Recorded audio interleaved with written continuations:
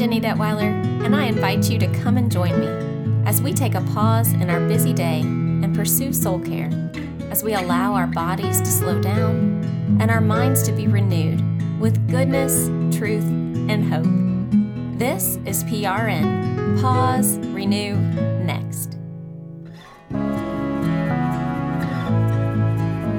Hi friends, I'm so happy to be here with you today, and I'm really thankful that you chose to spend time with me too. Over the next few weeks, I'm going to be spending time talking with you about burnout and the winter blues and self-care. You guys, January and February tend to be low months, and this particular year, everybody is so tired. I don't know if that relates to you, but I think in general, people just feel exhausted. Then add to that the doldrums of winter and a pandemic that feels like it will never end. And I think it's just about time to spend some time talking about that. Like, how do we take care of ourselves during such a difficult time that feels like it just won't end? Burnout is the name of the game these days, I think. But before we do too much of that, today I want to talk to you about a scriptural perspective, all about abiding. First, though, let's take a minute to slow down.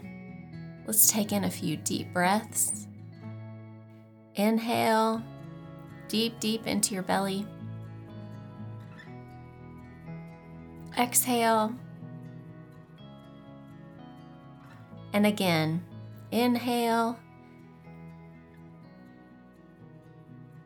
and exhale.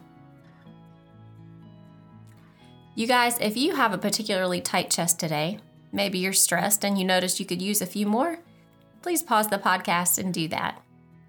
And when you're ready, we'll move on with today's reflection episode.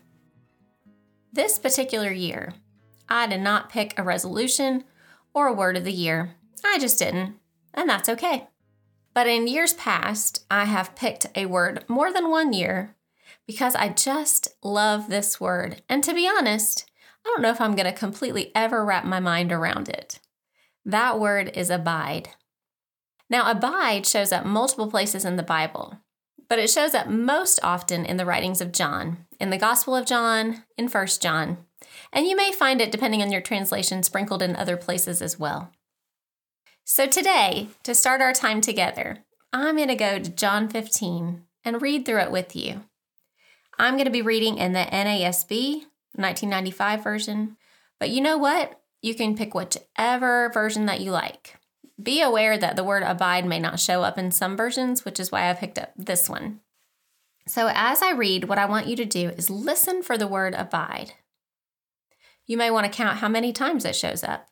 You may want to pay attention to the context of when it's used. So now to start our time together, let's just meditate on Scripture. I am the true vine, and my Father is the vine dresser. Every branch in me that does not bear fruit, he takes away, and every branch that bears fruit, he prunes it so that it may bear more fruit. You are already clean because of the word which I have spoken to you. Abide in me, and I in you. As the branch cannot bear fruit of itself unless it abides in the vine, so neither can you unless you abide in me. I am the vine, you are the branches. He who abides in me, and I in him, he bears much fruit, for apart from me, you can do nothing. If anyone does not abide in me, he is thrown away as a branch and dries up, and they gather them and cast them into the fire, and they are burned. If you abide in me, and my words abide in you, ask whatever you wish, and it will be done for you. My Father is glorified by this, that you bear much fruit, and so prove to be my disciples. Just as the Father has loved me, I have also loved you. Abide in my love. If you keep my commandments, you will abide in my love, just as I have kept my Father's commandments and abide in his love. Now, just for context's sake, this passage of Scripture was Jesus speaking to his disciples, and he was giving them final instructions and knowledge about his relationship with the Father and about their relationship with him. And this was really important knowledge, you guys, not just for them, but so that they could pass it on to us. Because you know what? The following day, Jesus was going to die on the cross. And in the chapters 14 through 17 of John, it is so rich and so good. if you need a passage to focus on this week, I would go and look at that. There's so much to dig into. So as you listen to that passage, what did you notice about the word abide? It's a cute word, it's sweet, it's to the point. Or is it? What does abide actually mean? It's not a word that tends to show up in everyday conversation. John uses it to refer to union with Christ. Abide actually comes from the Greek word meno. Now, you didn't know you'd be learning Greek today, did you? The Greek word meno can have many meanings, including to remain, to be held, kept, continually, to survive or live, to wait for or await one. So when Jesus talks about he is the vine and we are the branches, abide in him and he in us, you guys, there's a beautiful paradox there that I can't quite wrap my mind around. It's beautiful. And really, all four of those definitions apply to this passage, I think. How then do we remain in him? How do we live in him? How do we be held, kept continually by him? When we are at the end of ourselves, when we're exhausted, or maybe until that point, we like to do things on our own effort.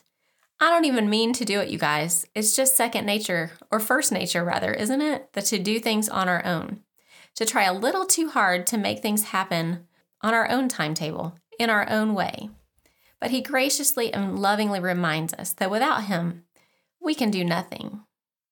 As the definitions of meno remind me, I want to remain. I want to survive and live. I find myself waiting and awaiting so many things. And friends, just from you listeners who have messaged me recently, I know that many of you are in waiting and difficult seasons yourself. However, it's the second definition of meno that really gets me deep, deep in my soul. To be held, kept, continually. Yes, I'm holding on to Jesus for all I'm worth, but the paradox is that he's doing the holding. He's keeping me continually. What a beautiful and heavenly promise. What a complete and total relief. My hope and prayer in this season, and as we begin to talk about burnout in the next few weeks, is to remind ourselves that we can abide in him and that he is abiding in us so that we can bear much fruit. And now, as we prepare for what comes next in our day, a benediction. And this benediction comes from John 15, following the passage we just read. These things I have spoken to you, so that my joy may be in you, and that your joy may be made full. I'm Jenny Detweiler with PRN. Pause, renew, next. May you be encouraged on your journey with Jesus.